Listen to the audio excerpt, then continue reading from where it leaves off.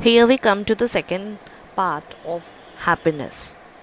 Now, coming back to the point, I would say it is the choice that I make. Happiness is my choice that I make, as I told in my earlier series, that happiness is completely dependent on us, irrelevant of our situation and everything.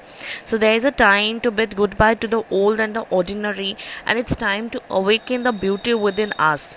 We need to really enhance our beauty and awaken the beauty which is within us, not the outside beauty.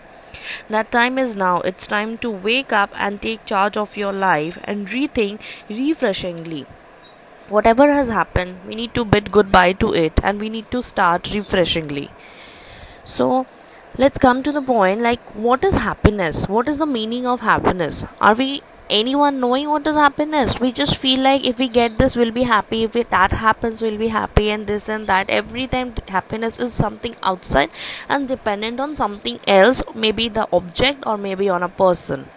But the real meaning of happiness is just the one thing in life, that everyone is looking for happiness, for irrespective of what we are doing, what relationships we have established, what we are trying to achieve, and so on. If we think about life clearly, all of us are looking for happiness anyways, but happiness cannot be purchased. It is not somewhere outside, or that we are dependent on that thing and we feeling that we won't sustain without it. It's not like that. Happiness is unlimited. It is not limited on a person, on an object or anything. It is completely unlimited, and we need to find it out. What is happiness? But we can really find it out once we have actually bid goodbye to the old past memories of us. We have cleansed our entire inner things, then only we'll be happy. When the mind gets uncomfortable, it is mind over the matter. When the mind is in pain, physical comfort is immaterial. The body is comfortable, but I am uncomfortable at the moment. Suppose I got a car which I was expecting to get. I got it. But just when I sat down inside the car, a bad news came to me via my phone. I was expecting when I will be getting that car, I'll be too happy, I'll be so much of happiness, etc. But nothing really doesn't happen.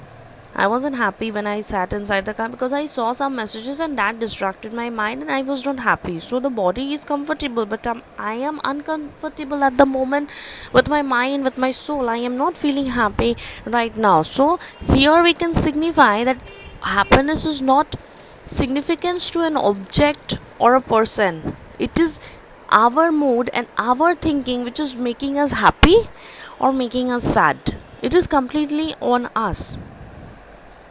Actually, the thing is that since our childhood, we have been designed or programmed like to think like that and to behave like that. We never question our belief system. We have a specific belief system. If this happens, that happens, then we'll be happy, then that will be happy. If I get this, then I'll be happy. If I